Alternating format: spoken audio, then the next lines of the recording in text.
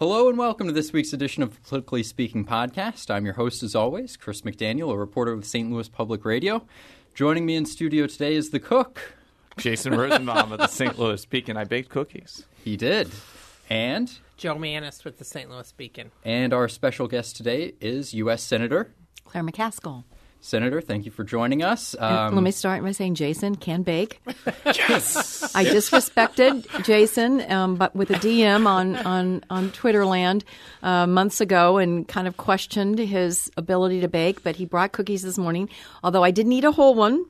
I did eat half one, and it was delicious. Wow, my ego, which was already large to begin with, is now there massive. You go. Thank you, Senator. I think it was called into question a year ago, around Thanksgiving. Yeah, so, maybe. Is it that long ago? This has been a long time in the coming. Yes, but we aren't here to talk about my cooking skills. We're here to talk to our first U.S. Senator on our show. Thank you. Yes. It is quite an honor, Senator. Oh, it's great to be here. This is fun. Yeah. Well, most of the time we start off with having our guests tell us a little bit about themselves. You've been in the Senate for a while, but tell us about how you got into politics in a smaller office, maybe. Well, I was raised in a household where we talked about government and elected officials around the dinner table. I was never taught that people who ran for office were nasty and dirty and horrible. I was taught that they were, by and large, good and honorable people that had differences of opinion. My parents, although not big political people in terms of being quote unquote important, they worked on campaigns. And so I was, when I lived in Columbia, I was taken to the stump speeches on the courthouse lawn and listened to Tom Eagleton give speeches as a little girl and watched Stuart Symington run when I was a little girl. And the bug kind of took. And so I started working on campaigns when I was in high school and was told by my teachers as young as junior high that I was always better at those questions where there wasn't a right or wrong answer where I could argue. And so I was encouraged along the way, not just by my family, but by a lot of teachers and professors, and knew when I was in college that I would run for office someday. Now, your mother was a trailblazer of some sort. She was the first woman to be elected to the Columbia City Council. Just an amazing woman. I was honored to have encountered her on the campaign trail in 2006.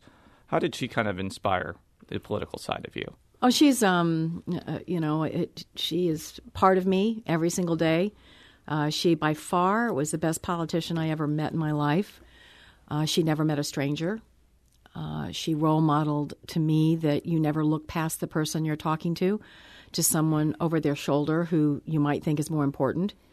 And that is an incredibly important lesson if you want to be in this line of work where you're serving the public. So she was strong and smart and funny and didn't take herself too seriously, opinionated. Both my mom and dad were very supportive of me being bossy. I think for young women, it's hard. It was particularly hard then. It's not as hard now, but when you have an opinion and you state it, strongly, sometimes you feel like as a young lady that you are being less attractive to men. And my mom and dad both were like, hey, they'll figure it out eventually. Be who you are.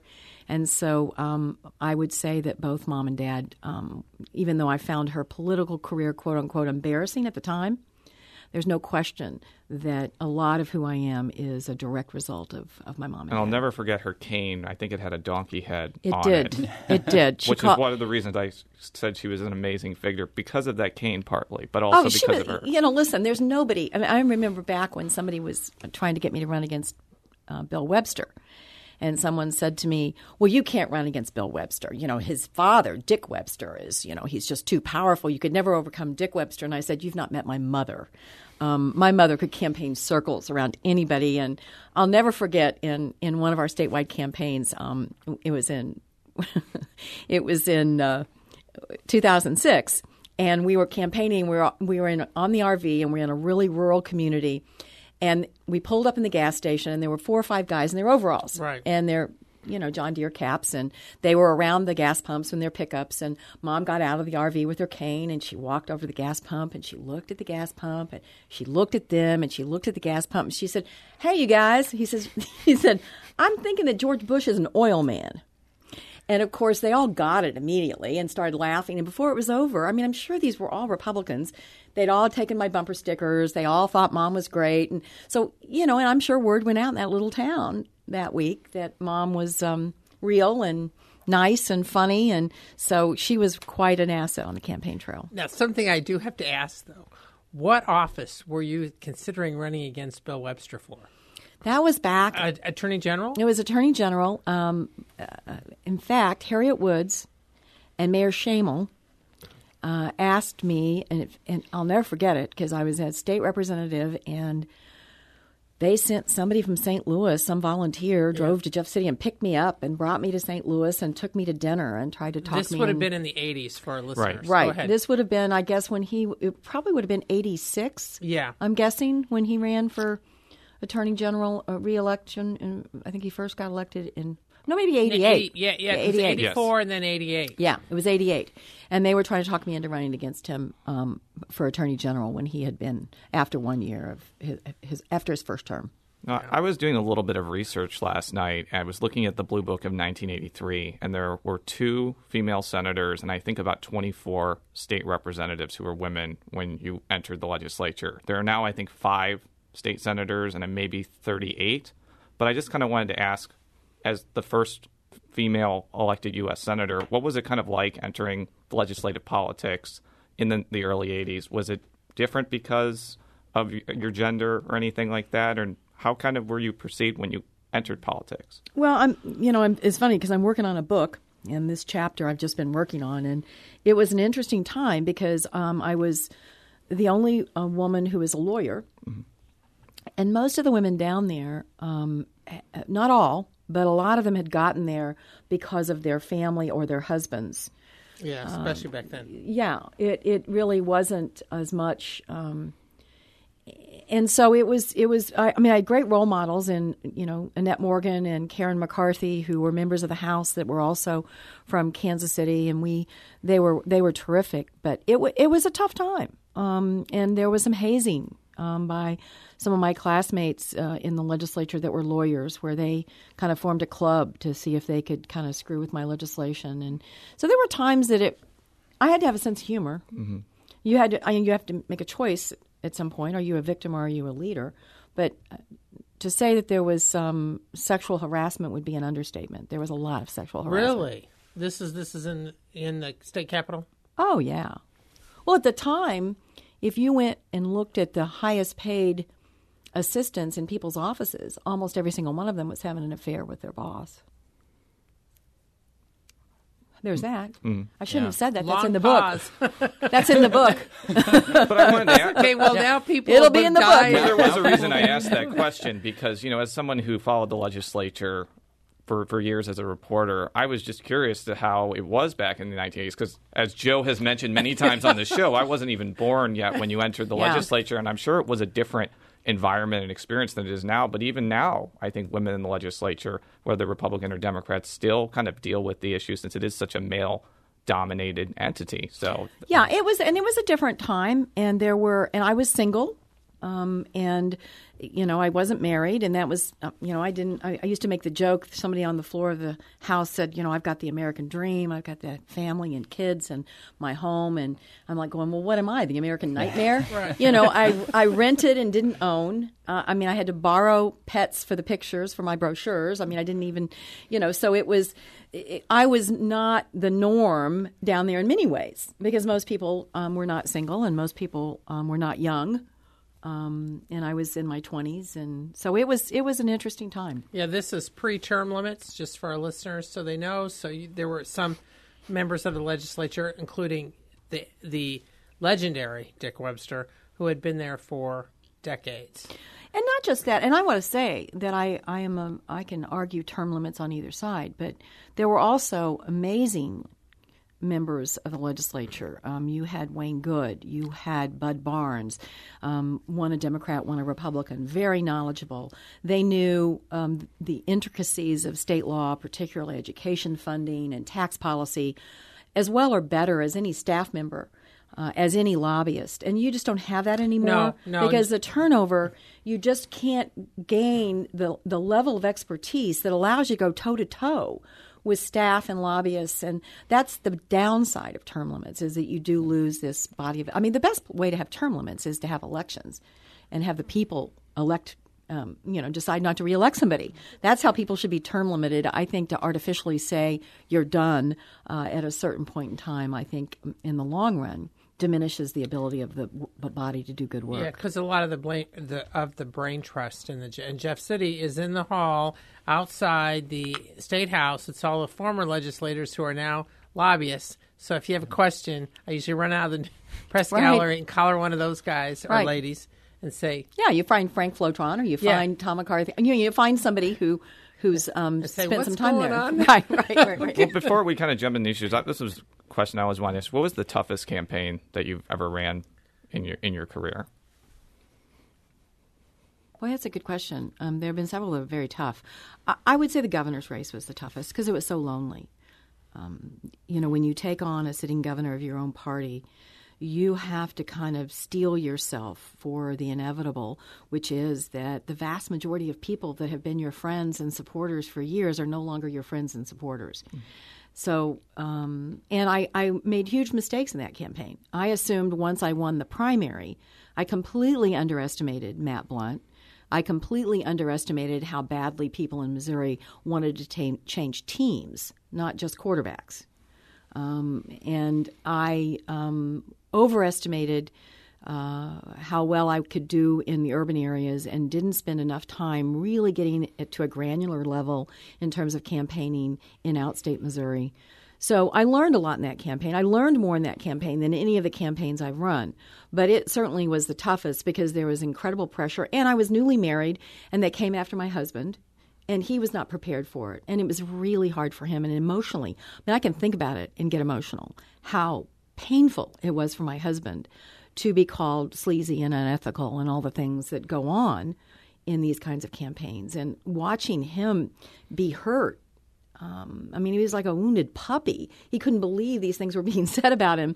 And you're helpless. You really can't do anything about it. So that was the hardest for sure. Well, and then you had the Kerry campaign, who then pulled out 3 weeks before the election after denying it. That's one of my key things. Yeah, Joe told me this anecdote about Terry McAuliffe, which we won't go into. This would take an entire show. It would take an entire show, but and I'll never forget the time I ran into John Kerry when I was campaigning for the Senate, and I'm in his office in Washington, and clearly he'd forgotten that they'd pulled out of Missouri, because I sit down in his office. He goes, "Well, now what happened in your governor's race?" And I just wanted to go, are you kidding? What happened? You took the entire field staff with you 3 weeks before Election Day. I do have kind of a theory in Missouri politics that sometimes when you lose a high-profile election, it really does make you smarter and better for the next election. Not only did you prove that in 2006, but Senator Blunt has lost a couple statewide elections. Blaine Luetkemeyer lost the treasurer election before. The governor has lost two. The governor lost two. I think that even though it probably is painful to lose, if you learn from those mistakes, it can help you in a bigger election going down the road. You sound like my pitch to some people I'm trying to get to run for the legislature right now. It's okay. You don't have to win every election. You can win by losing sometimes. Yeah. Well, now that we've done the memory lane, okay. Yes, we should probably jump into some fabulous. more current events. You've yes. been fabulous. This is great stuff. So, shutdown, crisis averted, but not without a few battle scars. I'd be curious. A lot of people saw some sort of showdown or shutdown coming. I'd be curious to know, when did you know that this was going to be a showdown between Republicans and Democrats? And that they were actually going to do it. And that they were actually going to do it. Well, I hope it doesn't surprise people to know that I talk to Republicans all the time, and I have many colleagues that are Republicans that I work closely with. And I think I realized it was going to happen when I will not say the senator who said it, and I will not say in what context they said it, but when they said to me, "You have to understand, we're convinced that Cruz is going to do this just for himself." And if you understand the rules of the Senate and you understand the dynamics right now within the Republican Party, then it became clear to me it was going to happen about a few days before he decided to do his long speech on the floor, where he was trying to out Rand Paul by becoming the new darling of the Tea Party. And it wasn't technically a filibuster because he wasn't actually filibustering anything like Rand Paul was against the CIA director. No, he didn't. He could have left the floor any time. I mean, he wasn't controlling the floor. He was just deciding he wanted to talk for a long time. I mean, the vote was already set. When you filibuster, typically you're delaying a vote on something. We all knew the vote was going to be the next afternoon. He knew the vote was going to be the next afternoon. He just was trying to make a name for himself. I said this at the time. It was like he thought he was in a movie about himself. And he was starring in a movie, and this was his role in the movie. And everything he did around this was with an eye towards how is this going to be covered in the press. Now, one of the things that fascinated me about the shutdown from the Senate side dealing with the delegation was that while you did put out a couple statements, but you'd furloughed most of your staff, and it seemed like you took a lower profile role than Blunt, for example, who did several press conferences on the phone, which he does once a week. But he was really upfront about saying this was a mistake. This had been a mistake from the get-go. I mean, he was saying that just a couple days in, and I was surprised he was so public about it. Was there, I guess my question is, was it a decision on your part to kind of let the Republicans go back and forth and wring their hands over this? Or, I mean, how did you see your role during the shutdown until the final votes? Well, it was frustrating to me because, I've learned in this business that sometimes you're damned if you do and damned if you don't. I treated the furloughs and the shutdown the way the rest of the federal government treated them. And I didn't feel comfortable not furloughing the majority of my staff. Which Blunt did not furlough anybody. He didn't. And I'm not being critical of Senator Blunt. He made a different decision, but I was more comfortable that my office was being treated the same way as other federal offices. Now, had I left everybody on and Senator Blunt furloughed, I'm sure that the Tea Party would have said, well, look, she doesn't understand the beauty of smaller government.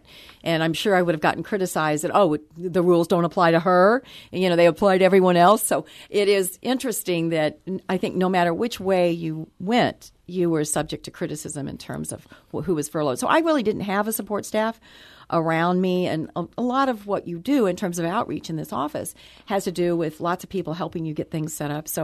But I wasn't strategically trying to stay quiet. I will say this, though. The one thing that I did learn during this shutdown is that the Republican Party still has the majority of United States senators in their ranks that are responsible. And while I disagree with him, Senator Blunt's a great example. He and I disagree on many, many things. But he knew how damaging this was to our country. He knew the consequences of us defaulting would not be something we felt today, but for decades to come. He knew that it needed to be avoided at all costs. And the beauty of running statewide is that it's much easier to be a moderate and reasonable if you are not worried about your right flank or your left flank in a primary. Now, contrast the way Roy Blunt handled the shutdown with our congressional delegation. Correct. I mean, it is night and day.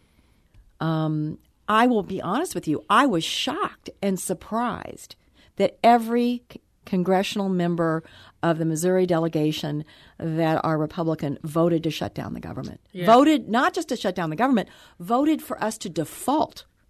And I was surprised by that, especially because I thought Roy Blunt did provide great leadership for them and was willing to take the heat, so to speak, and provide, quote unquote, ground cover for the Republican members of the delegation to vote to avoid default. Now, so that was surprising. During the throes of the shutdown, there was I think an NBC report about how the House had become so intransigent because a lot of them are in very safe districts. So you look at Missouri, all 6 of those Republicans are in no danger of being ousted by a Democrat. You mentioned before it's really primary where they're kind of in trouble. Do you think that was kind of the roots of how the House acted, just that these Republicans and to some extent Democrats could suffer really no political consequences for whatever they did? If I were teaching a political science course right now in college, I would definitely have the students talk about what has happened in terms of the moderate middle, particularly in the House of Representatives, and what happens when you let members of Congress draw their own districts. They're going to want to draw them safely. And is that really good for our democracy? That the only thing you're ever worried about is a primary in your own party? That makes the middle atrophy. That makes compromise very elusive, because you don't get benefit by compromising with the other party. You benefit by being rigid and extreme, and I can be the most conservative or I can be the most liberal. So I think that one of the things that may happen here, I talked to some of my Republican colleagues after we had voted, and they're tired of getting ads run against them by Jim DeMint's group and Heritage and all these right-wing groups. And I think the business community was shocked that they played with a default. The Republican Party played with a default. I wouldn't be surprised if you begin seeing some moderate Republican organizations funded by people in the business community to begin to challenge some of these Republicans from the middle. You know, a Jack Danforth Republican, a Kit Bond Republican, Nancy Landon Kassebaum Republican, a Howard Baker Republican. Republicans that believe in smaller government, lower taxes, are very fiscal conservatives, but they do not think we need to worry about Sharia law or Agenda 21 or some of the nonsense that is being spewed by the very extreme part of the Republican Party. Yeah, because I wrote about this late last week because I was able to get Blunt and Wagner and some others. But yeah, it was interesting to me because, like Wagner, for example, voted for the shutdown and default. At the same time, she made a comment on the floor. She was glad it was over. So it was, well, I mean, not on the floor, but in interviews. So I was interested about why. In other words, she's glad that she failed. In effect, although, I mean, now her staff emphasizes that the reason she voted for that bill was that there were certain things in the bill that she didn't like. Or she didn't vote for that bill. Yeah. Well, you can always do that. You can always, believe me, there were things in it I didn't like. I didn't like the idea that they put a $2.2 billion authorization in the bill that none of us knew was going to be put in there. I've spent 6 years working against earmarks and things getting slipped into bills. I was furious when I saw that. But you have to weigh, does anybody think that a piece of legislation that's going to avoid a default after this kind of circumstances is going to be perfect? Of course it isn't. That's what it's about when you're in the middle, when you're capable of moderation. You're willing to vote for something that's not perfect. Well, now you're facing a potential replay in February. Yes. And of course, the shutdown threat is in January. What do you see as what might happen? And also, what would be your role in this? Well, I'm going to try to keep doing what I always try to do, and that is get on the phone with Republicans. I was talking to Susan Collins, and she and I were working together on things. I was talking to Bob Corker. I was talking to Kelly Ayotte. I was talking to Lisa Murkowski. I was talking to Lamar Alexander. I was talking to my Republican colleagues throughout, trying to find a way forward. And that's what and I'm glad we're going to finally get a conference on our budget. You can just tell how political things have become when for 4 years all the Republicans talked about and all Fox News talked about was that we hadn't done a budget. So then we did a budget in the Senate, stayed up all night to do it, and then they've blocked us going to conference on the budget 21 times since then. It's like, really? The budget was so important. Now you won't let us go to conference and work it out. Now we are.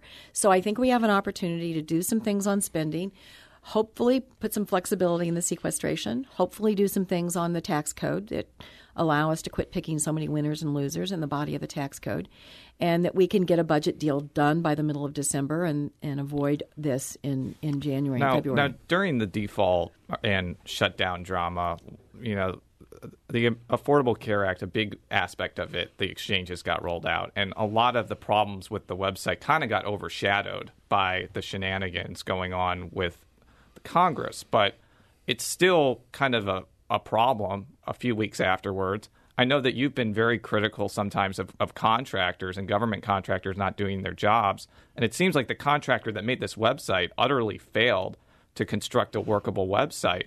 Is there going to be investigations or hearings or anything into that? And what is kind of your reaction to the rollout of the exchanges? Well, first of all, obviously there's going to be, frankly, they can't wait to do any kind of investigations they can around Obamacare.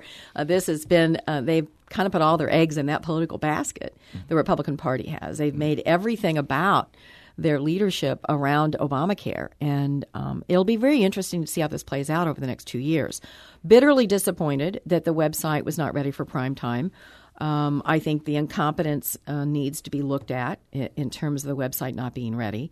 I do think that by the time people need to, typically when you have enrollment period, the vast majority of people don't do the enrollment period the first week. Mm-hmm. Right. Typically an enrollment period for a healthcare plan, all of us who've gotten it at work, you go from October to December, and the vast majority of people sign up in December. Mm-hmm. So hopefully by the time people have really are ready to make a decision about healthcare, the website works better. But the interesting thing is, I'm going to find out because, of course, unbeknownst to most Missourians, because they've heard over and over again that we exempted ourselves, which is not true. I have to shop on the exchange. Mm-hmm. Congress and their staff are the only people in America that are required to shop on the exchange. So I will be shopping on the exchange for my insurance.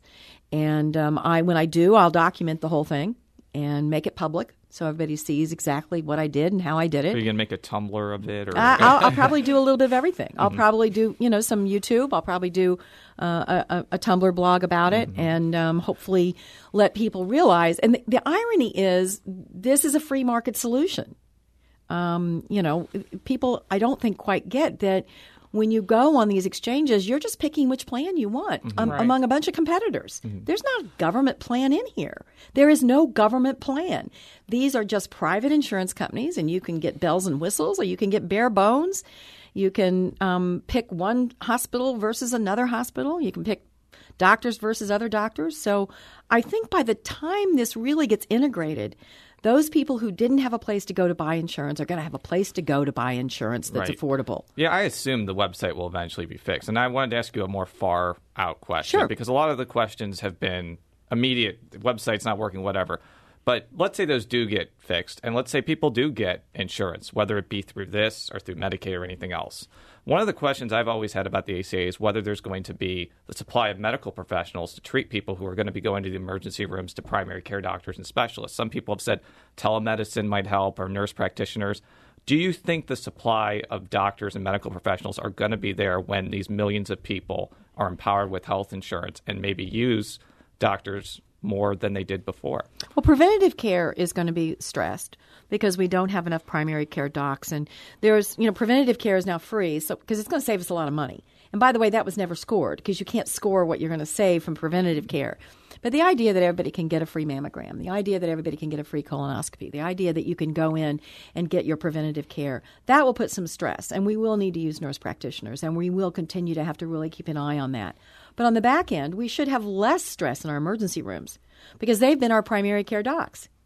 This whole idea of personal responsibility being situational.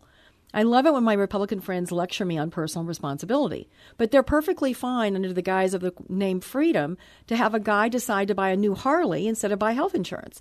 And then when he puts the Harley on the pavement and has traumatic brain injuries, he shows up at BJC emergency room and we give him $2 or $3 million worth of health care. Mm-hmm. And by the way, that cost is passed on to all of us who buy health care. Mm-hmm. So the notion that we are trying to get people to take personal responsibility should be very comfortable for Republicans. But they've instead tried to twist this into the notion that this is all about big government, when in reality it's about personal responsibility and a free market solution. Why do you think there is so much, it's almost fear among Republicans? I mean, Cruz even said they didn't want to get the subsidies entrenched because they felt that after that it would never go away. When originally this plan was basically from the Heritage, several years ago. It was Romney. It's what Romney put in Massachusetts because it was a Republican idea, free market solution to better access and more affordability in healthcare. So have there been discussions among you and the senators, just hanging around about why the change? Well, here's the thing. I think that this is not a perfect bill, and I've already been part of efforts to tweak it and change it in ways that make sense. And all of us want to do that. The goal here is not evil. The goal is affordable, accessible health care. Now, I don't know what's so wrong with that. And if this doesn't work, then we'll all go back to the table and try to find ways to make it better and make it work. So hopefully it will work.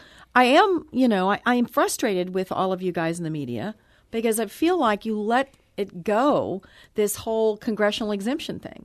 And nobody really put a stop to it. nobody really said, wait a minute, there is no congressional exemption. And one thing that really bugs me about it, and you may know this because I've tried to get it out there. Yeah, I think you were on MSNBC talking about this, if I'm not mistaken. I was. Yes. And so what I don't understand is if the only thing that we get when we shop on the exchange is we're going to continue to get our employer contribution. Which I have written about. I wrote about that a week and a half ago. So if you don't want my staff to have an employer contribution and you don't think I should have an employer contribution, then why don't you just give it up yourself? All of these Republican members of Congress are taking the employer contribution right now. If that's what's immoral, then why are they taking it? Why aren't they don't have to take it. They can cut their staff salaries by the amount of the employer contribution. So it's like they're using this as a political 2x4 in the most hypocritical way possible, because they're saying, well, we're being treated differently because we're going to get an employer contribution on the exchange. Well, they're getting an employer contribution now. Give it up, buddy. If you don't like it, give it up. And nobody is really being called on that, and it's frustrating to me. How confident are you, or pessimistic are you, that the legislature will expand Medicaid next year? I am. The Missouri legislature never ceases to surprise me. It's the last week of session. And, in the good old days, the Missouri legislature, when you'd go to meetings, they would be all about education and transportation. If I were going to look at what the major responsibilities of the state legislature, besides spending federal money, which is a huge part of their budget, that's what people don't realize, is that a huge chunk of what Missouri legislature spends to balance their budget is, in fact, federal dollars coming from Washington. But they don't really talk that much about – in fact, a colleague of mine was saying that he was at a Republican meeting and it went on for 3 hours and no one ever mentioned the word education or transportation in 3 hours. It was all about Second Amendment. It was all about Obamacare. It was all about, the UN and sovereign property rights and all of this stuff. So the idea that they are taking Missouri tax dollars and giving it to other states doesn't make sense to me. The idea that they're going to have this kind of drag on our economy by closing these rural hospitals that will eventually have to close if they don't expand Medicaid, it's just a head scratcher for me. And hopefully, I've talked to one Republican who completely gets it, and I said to him, why don't you just call it the "We Hate Obamacare Medicaid Expansion"? And then you will be able to solve your political problem, but do the right thing for the people of Missouri in terms of policy. It doesn't seem like you're very optimistic, though, that will happen. Well, I watched John Lamping on CBS Evening News. A couple weeks ago, I believe. Weeks ago, national news. And here's a woman working jobs, 3 jobs, I think she's working, $11 an hour. And she makes too little money to shop on the exchanges because she was going to be part of the Medicaid expansion. She's not sitting around twiddling her thumbs. These are the working poor. Right, correct. These aren't people, I think there's this. And by the way, if you looked at the map that was in the Post-Dispatch, guess where per capita the highest incident of these people are? Rural Missouri. It's rural Missouri. It's not Kansas City and St. Louis.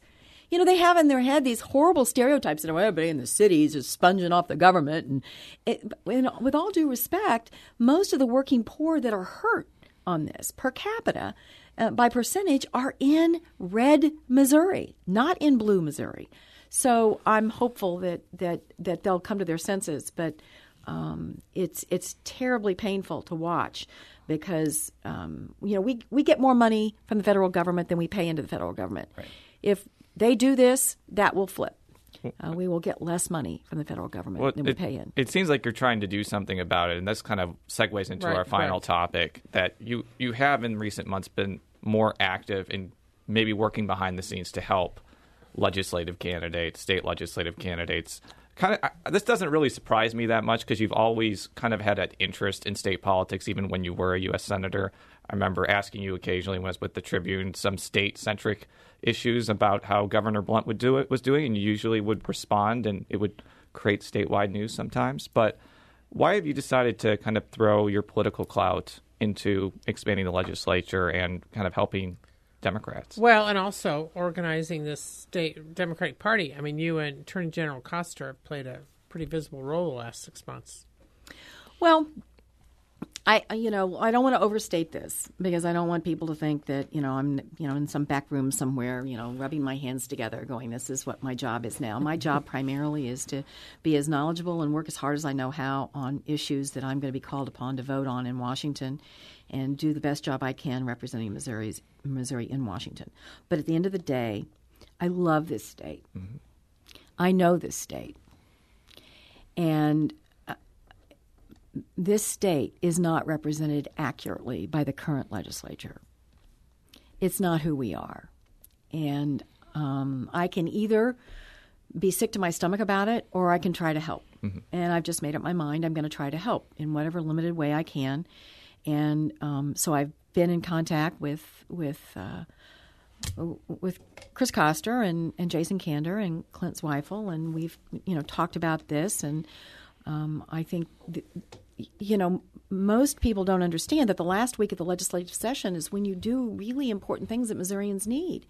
And they actually passed the last week of the legislative session a bill because they're worried about people's property rights because of some resolution that didn't even pass the United Nations. Agenda 21. Yeah, Agenda 21. I mean, it's just I think it's embarrassing. Mm-hmm. And it's not who we are. And I think, I looked around and I realized that I was really busy in 2012, but we had a candidate run for state representative in 2012 in a district that was almost 58% Democratic performing, and they didn't have an opponent. Mm-hmm. A Republican ran unopposed. Mm-hmm. I'm going, well, this is crazy. Yeah. We can't do this anymore. So I'm going to try to help a little bit, but I think it may be overstated around the coffee machines and at political gatherings. And I'm just trying to help. Well, out I mean, the fact that you're getting involved at all, you don't have you're a national political figure, and you would assume that your interest would be helping other national Democrats, which I know you were doing. So you're kind of doing this not necessarily out of the goodness of your heart, but no one is really expecting you to get involved in the grandeur level. I think if I have the ability to bring resources and any expertise to campaigns that will help us have a Missouri legislature that reflects a moderate, middle-of-the-road, salt-of-the-earth, great work ethic state that Missouri is, then I want to do that. We are a moderate state. We are not a crazy state. We are a moderate state. And I don't think the leadership of the legislature reflects that. I don't think their legislative agenda reflects that. And I would like to be part of changing that. Now, when I asked you about this, I think at a transportation the Arch ceremony, you mentioned that sometimes the Democrats weren't doing a good job of kind of combating the Republican message. Does that also include times when some Democrats actually voted for some of these bills that you've been criticizing, like the Foreign Law Bill, Agenda 21 bill, Second Amendment bill?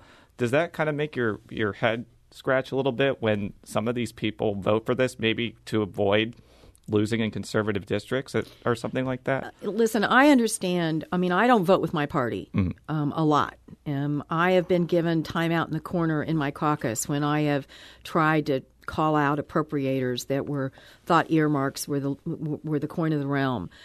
I would never criticize anyone for voting against their party's leadership. I do think that there are some members of the legislature who have not really had a comfortable place where they were confident that their moderate narrative was a strong one. Mm-hmm. And when you're surrounded by voices that are very extreme, it's very hard to kind of like go, well, wait a minute. Maybe that is extreme. I mean, obviously, these people down there think this legislative agenda was normal. I don't think it is. I don't think in a time when we are near the bottom of per capita contribution for education in this state, and when we've got the kind of educational challenges, one of the most expensive tuitions in for higher education, and all of the problems around in our roads and our bridges. We have more structurally deficient bridges than almost any state in the union. Mm-hmm. To me, it is not that they are wrong. I just think we need to get some critical mass around some moderate issues that they can be more comfortable advocating for. Well, I think we're going to have to end it there. The senator has an appointment soon, but thank you very much for joining us. It's been great to be here.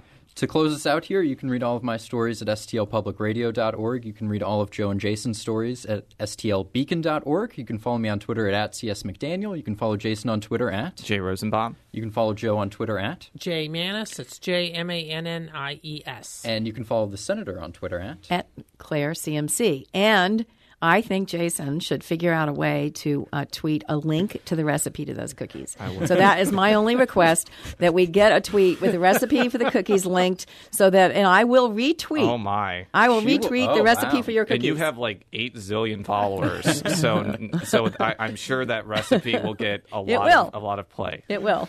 Well, thank you very much, Senator. Thank we'll you. be back next week. Okay. Until then, so long. Thanks a bunch.